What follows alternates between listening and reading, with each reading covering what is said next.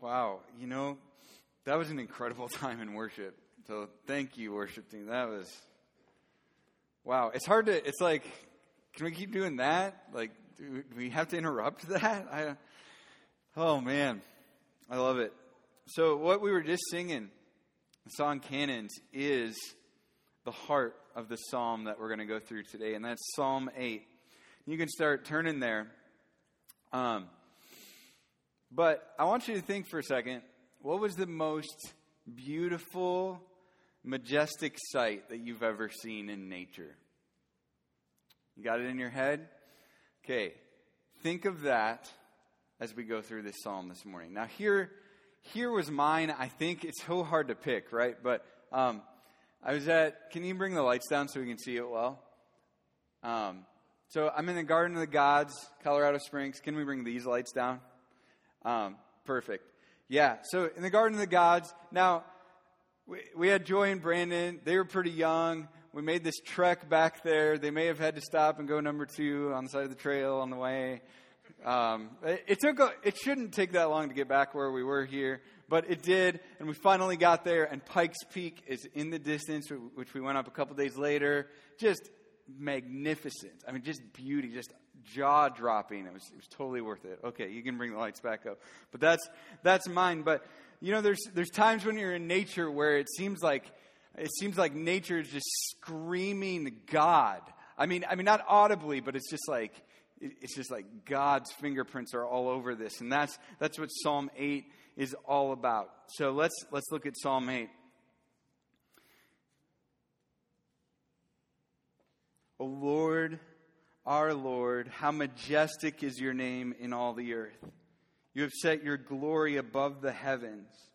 Out of the mouth of babies and infants you have established strength because of your foes to still the enemy and the avenger.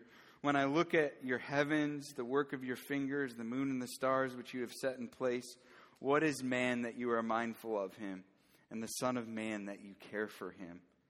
Yet you have made him a little lower than the heavenly beings and crowned him with glory and honor. You have given him dominion over the works of your hands. You have put all things under his feet, all sheep and oxen, and also the beasts of the field, the birds of the heavens, and the fish of the sea, whatever passes along the paths of the sea. O Lord, our Lord, how majestic is your name in all the earth. So we're just going to use the chorus of the song we just sang of Cannons as the outline for this psalm. So we see right away in verse 1, you are holy, great and mighty. O Lord, our Lord, how majestic is your name in all the earth. You're holy, you're great. He uses both terms for Lord, our Lord. And it looks the same in our English. Some translations capitalize all the letters in the first one. And that means it's Yahweh. We're going to sing a song later. We sing it in songs frequently. The name Yahweh was the personal covenantal name of God for the people of Israel, his chosen people. And then Lord, the second Lord, meaning master and king. So I was trying to think, how can we relate that today? And I'm thinking, as believers in Jesus, as followers of Jesus, as Christians, it'd be like saying, Jesus, my king. O Lord, our Lord, Jesus, my King. Jesus, as Christians, is our personal name for our God and Savior. But he is our King. He is our master. I follow Jesus, right? So, O Lord, our Lord, Jesus, my King, how majestic is your name. Majestic. That means great, powerful, noble, along those lines. It's hard to even define it really well, but you know it when you see it, right? When you're out in nature, like majestic, grandeur, beauty, power, greatness, it's there. How majestic is your name? This isn't talking about just his name in and of itself. It's talking about his character and his reputation. So it isn't that God's name is like graffitied all over creation. That would be kind of weird, I think. It's not that's what's actually happening, right? But God's character and reputation is displayed everywhere. His majesty, his greatness, his power, his nobility is canvassed everywhere, and it's awe-inspiring. How majestic is your name in all the earth. So not just in the Grand Canyon, not just at the Garden of the Gods, not just at Niagara Falls, even in rural Iowa, or even in the middle of Nebraska, which is hard to believe. But just kidding if they ain't Nebraska. Nebraska is beautiful in its own way. But not just when it's 75 degrees and sunny either, right? You see the majesty of God in all of the earth, all of the time. So whether it's the intricacy of a leaf. Have you ever just stopped and noticed the intricacy of a leaf or a bug? Or the power of a thunderstorm? Or the beauty of flowers? Or even the beauty of snowflakes. I know for a lot of us that's hard to even say beauty and snowflakes in the same sentence. But it's true. The complexity of the digestive system. How about the complexity of the digestive system of a cow? You got what, 4 stomachs? I mean, I don't get it. That is complex. That is amazing. Or the wonder of a hummingbird.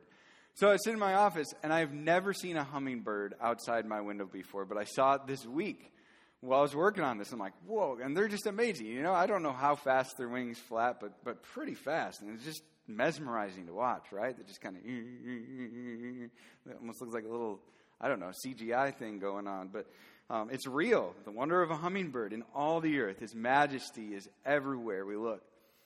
Every region, every corner of the earth just screams God. So before he even gets to the moon and the stars, he's just talking about things on this earth.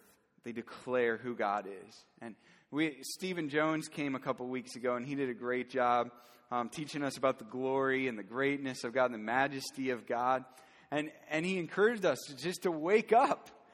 And I was encouraged again as I read this psalm. Man, I need to wake up. You know, we are surrounded by God's majesty everywhere, all the time, every day.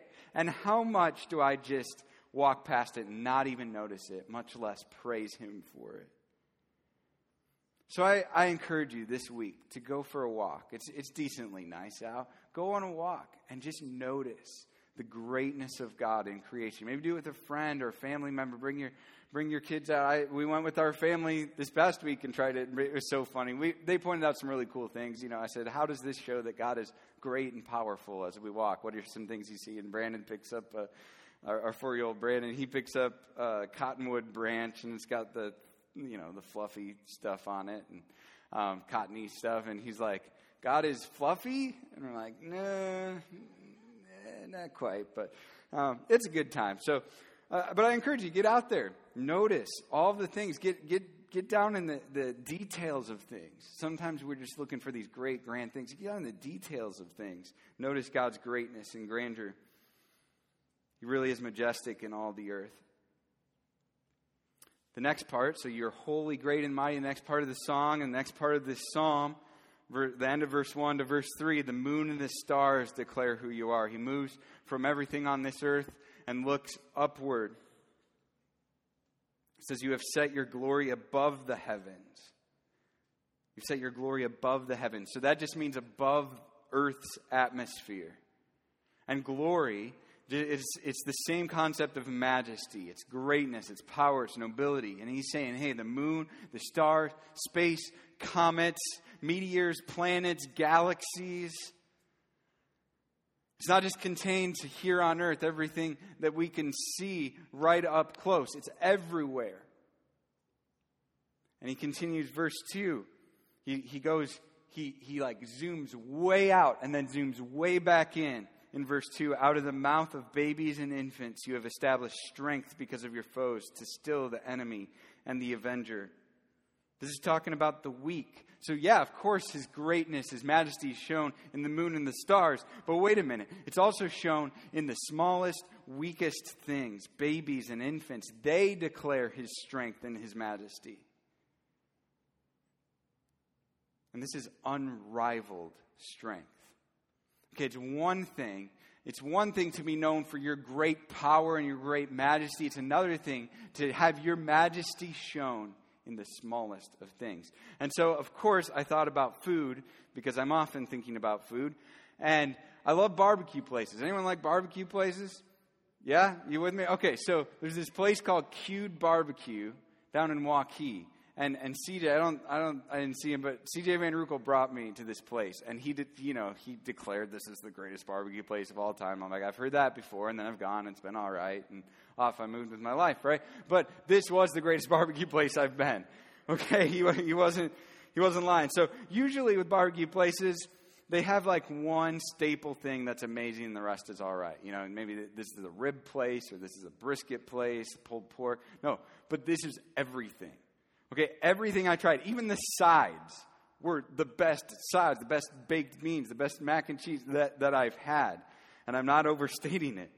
So that is true greatness, right? It's one thing to have barbecue place and have one main dish that's really good. It's another thing to have everything that's amazing. And that's what's happening here, okay? If you can track with me. This is unrivaled strength. It's not just God creating all of these big, amazing things. No, even the weakest of things declare his majesty. And so there's two ways to understand verse 2. You can understand it like this. Babies and infants maybe represent the nation of Israel, which was small and weak compared to Babylon and other nations around them. And so, of course, they were God's chosen people. So over and over again, God provided for them and even gave them land and fought off enemies that they had no reason beating, we see in the Old Testament. And so their enemies and avengers were silenced by God's strength. Or it could literally mean babies and infants, silencing God's critics and opponents. And Jesus applies it that way. So Palm Sunday, it's, we celebrate, get the palm branches out with the kids, but that actually happened. Jesus walking into Jerusalem, and he's walking into Jerusalem really to go to his death, and he knows that, but he's walking in, and the kids were waving palm branches and praising him. And in Matthew 21, verse 15, it says this, "But when the chief priests and the scribes saw the wonderful things that he did," Jesus, "and the children crying out in the temple, 'Hosanna to the Son of David,' they were indignant. And they said to him, 'Do you hear what these are saying?' And Jesus said to them, 'Yes. Have you never read, out of the mouth of infants and nursing babies you have prepared praise?'" Okay, Jesus is like, well, yeah, I heard them giving me praise. Haven't you read Psalm 8? That's basically what he's saying. Don't you know your Bible? This is going to happen. And so I think about kids nowadays. Kids worshiping Jesus and worshiping God and making much of God is one of the coolest, most beautiful things I've ever witnessed. And I've witnessed it in different places, but I want to show you right here at our church. Maybe it's going on right now. They do some worship songs each week, so I just wanted to show you a little taste of it. So you can just play that. Sound's not that important. Just throw it up there. There they are. Notice Brandon over here, okay? They'll come back to him. It's fantastic.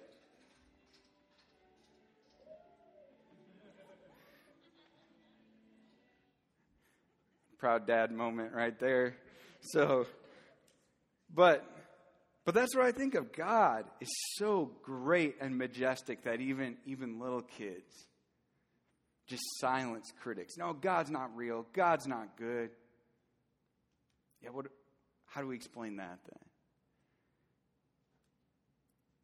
The weakest, the helpless declare the greatness of God. In verse 3, he comes back to the heavens. "When I look at your heavens, the work of your fingers, the moon and the stars which you have set in place." Notice it says your heavens, not the heavens. That's important. He's not, hey, look at that. Wow. He's not, no, look, God, look at what you made. When I look at what you made, it's like he's sitting out under the stars. I bet he was. David was probably out under the stars as he's writing this and thinking about this, looking up. It reminds me of, when you're out in the middle of the country, all the lights, the town, are nowhere to be seen, and it's just crystal clear. I think that's what's happening right here. He's sitting under the stars. I remember going out when I worked at camp on the weekends. My buddies and I would just go and sleep under the stars on a nice night, and there was nothing like it, just falling asleep to the majesty of God before you. So some things that I'm sure David did not know, but we can know with the advancement of technology. The moon is about 250,000 miles away, depending on where it's at in orbit. And if you were traveling 60 miles an hour, it would take you just under 6 months to get to the moon. So if you could take your car somehow and just go up, like Chitty Chitty Bang Bang. Y'all know that reference? No? Okay. So if you could just drive your car to the moon, it would take you just under 6 months. That's like driving around the earth 10 times. Now, there's no potty breaks either, right? And there's no stopping for Taco Bell, and there's no sleeping. I'm just saying straight for about 6 months, okay? That's how long it would take to get to the moon. Feeling small yet? That's just the moon, okay? But what about the stars? So the nearest star is our sun. If the earth were the size of a golf ball, that would mean the sun would be 15 feet in diameter. And if that doesn't do it for you, that means 960,000 golf balls would fit inside the sun, which is equal to the amount that would fit in a school bus. That's Earth. And you couldn't even prick it with a pen. We're even smaller than that. What about the next closest star? Betelgeuse, which is just a fun name. I just saw the next movie. They're making a Beetlejuice 2.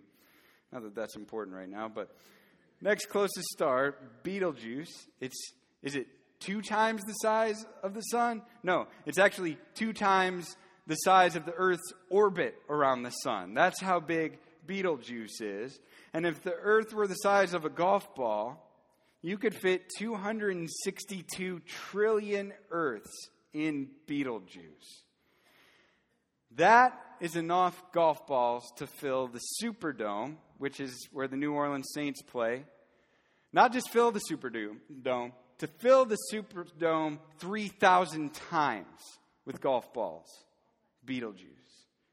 Feeling small yet?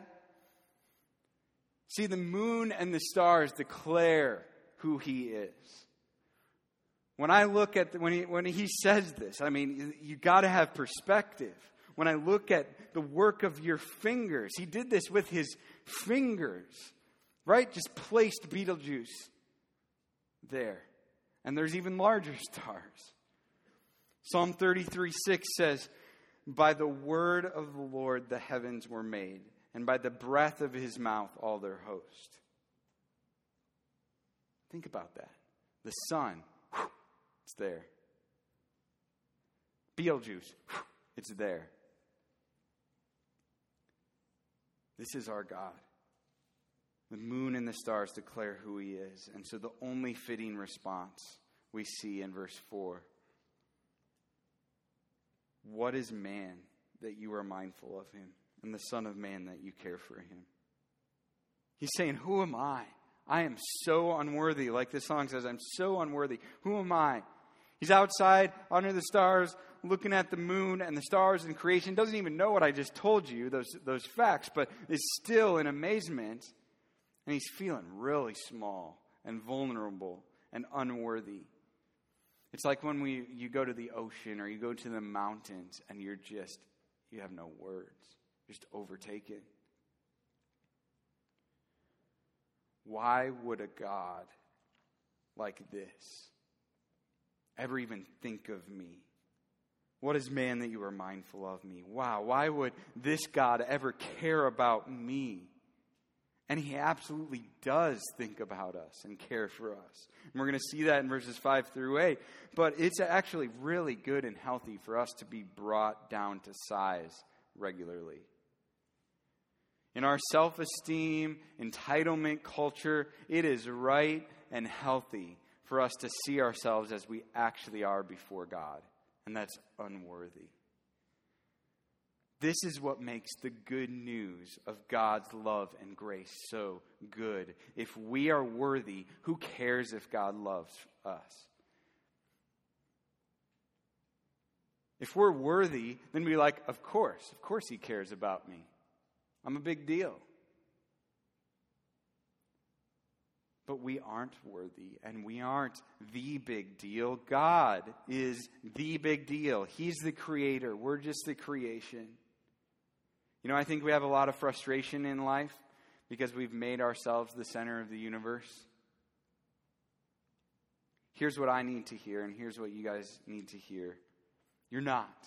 We are not the center of the universe. And we're not that big of a deal. God is. You need to remind yourself of this daily, several times a day, just like David did in verse 4. We need to say, who am I? When I look at the heavens, when I look at everything around me, who am I, God? That you would care for me. Remind ourselves of that line, I am so unworthy. But he doesn't stop there. But still, he loves us. Verses 5 through 8. Yet, keyword yet, you have made him a little lower than the heavenly beings and crowned him with glory and honor. You have given him dominion over the works of your hands. You have put all things under his feet, all sheep and oxen, and also the beasts of the field, the birds of the heavens and the fish of the sea, whatever passes along the paths of the sea. Yet, you would think this equation of God's greatness, the greatness of all of his creation, and our unworthiness would mean that God wouldn't give a rip about us. You would think at least he would just kind of ignore us. But he actually pours his love out on us. What? Why? Why would he do that? He says it in verse 5 and verse 6, 7 and 8. Verse 5, he says, you are valued. He not only thinks about us and cares for us, like it says in verse 4. No, we're more valuable than anything else in all creation. A little lower than the heavenly beings. Or in the Hebrew, it actually says a little lower than God is the word used there. Only God is of greater worth and value. There's God, there's us, and there's the rest of creation. Why?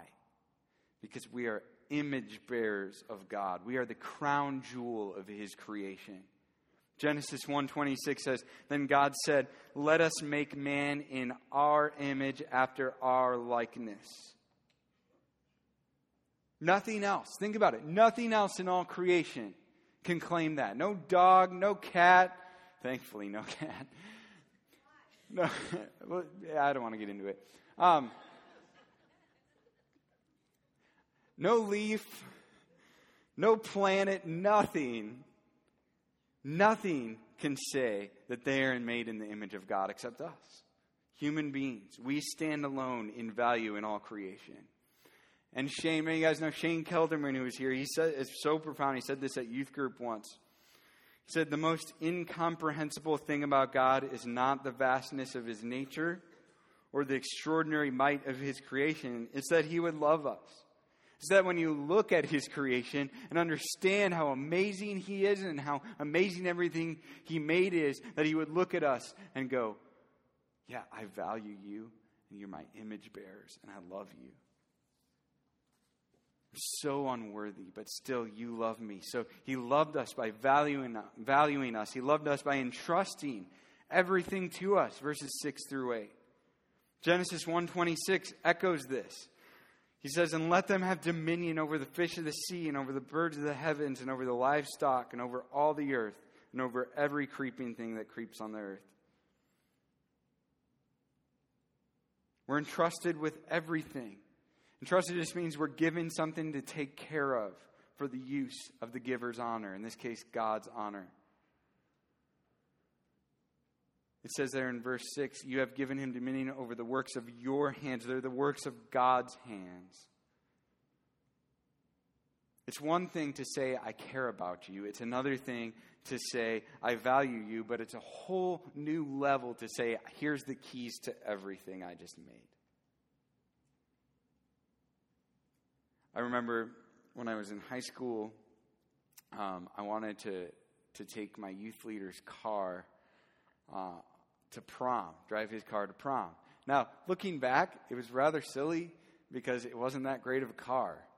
I just had a little Geo Metro that was a piece of junk. So compared to my car, it was a step up, right? It was a Mazda Protege.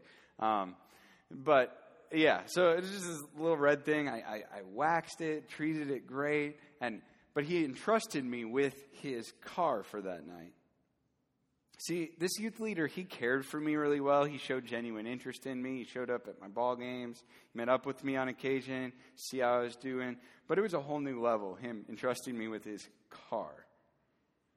And as mankind, we've done a pretty terrible job of representing God, if we're honest, of being image bearers. We've also done a pretty terrible job of being responsible with everything that God's entrusted to us. I mean, just look around at our messed up, sin-filled, broken world. And God's response, what is it? Well, I know what mine would have been. If I was that youth leader, if I took my youth leader's car and intentionally crashed it or did something stupid with it, if I was that youth leader, I'd be like, all right, we're done. Like, yeah, I'll still be your youth leader, but I'm just going to distance myself a bit. But God doesn't do that. He instead does the unthinkable and adopts us. I've made you image bearers of me, given you this responsibility, entrusted you with everything, and you've blown it over and over and over. So I'm going to provide a way for you to be my child. That doesn't make sense. But that's God. He knew we would just continue in this downward spiral of sin. And he loved us in a huge way that David, I am convinced, would have included in this scripture if he was on this side of the cross in history. He made us his children. He made a way for us to be his children. He sent the man, Jesus, to live a perfectly entrusted life that we failed at living. He sent the man to die in our place, to take God's just wrath on himself. He sent the man to rise from the dead, to make unworthy, terrible image bearers sons and daughters. John 1:12 says, "But to all who did receive him, who believed in his name, he gave the right to become children of God." Remind yourself of these truths every day, several times a day. I'm a valued image bearer of God who entrusted everything to me, and if you are a believer, made me his child, and he's madly in love with me. So which do you tend to need to hear most? Do you need to hear, I am so unworthy? Or do you need to hear, but still you love me? And I think depending on the day, we need to hear one of those louder than the next. And both of those are true, and we need to hear them on repeat in our lives. I'm so unworthy. I'm not the point God is. But still you love me. I'm a valued, loved image bearer and a child of God. See, pride is really the core of all sin. Because pride is self-focus. And there's two kinds of pride. The first pride is probably what you think of when you think of pride. It's arrogant pride. It's thinking of yourself too highly. But there's another really insidious form of pride called fearful pride, and it's thinking of yourself too lowly. And the problem with both of those kinds of pride is that you're thinking of yourself too much. Whether you're thinking of yourself too highly or too lowly, the focus is wrong. It shouldn't be on you. It should be on God. And the only cure for both is to focus on the majestic, loving God. John Calvin said this: "Man never achieves a clear knowledge of himself unless he first looks upon God's face and then descends from contemplating him to scrutinizing himself." Which do you need to hear loudest today, this week? I'm so unworthy, I'm not the point God is, or I'm a valued, loved image bearer and child of God, but still you love me. In verse 9, he repeats himself from verse 1 for good reason. With new perspective, he says, "O Lord, our Lord, how majestic is your name in all the earth." He ends the way he started, with a fresh appreciation for all that he's saying. He's saying, "O Lord, our Lord, how majestic is your name, your majesty, your power and your greatness in every little thing that you've created. I see your majesty in the moon and the stars that are beyond my comprehension. I see your majesty in how worthy God is compared to my unworthiness. And I see the majesty in you creating us and valuing us and entrusting us as image bearers. But I see your majesty on top of that in adopting us who believe into his family." And the only sane response that someone can have to all of this is to sing, "Forever my heart will sing of how great you are." You cannot face these realities and be gripped by them of who God is and who we are and not just raise your hands and go, "Forever my heart's going to sing about you." Not about me, about you. Not about anyone, anything else. I'm just going to use everything you've given me to point to you, God, because you're majestic.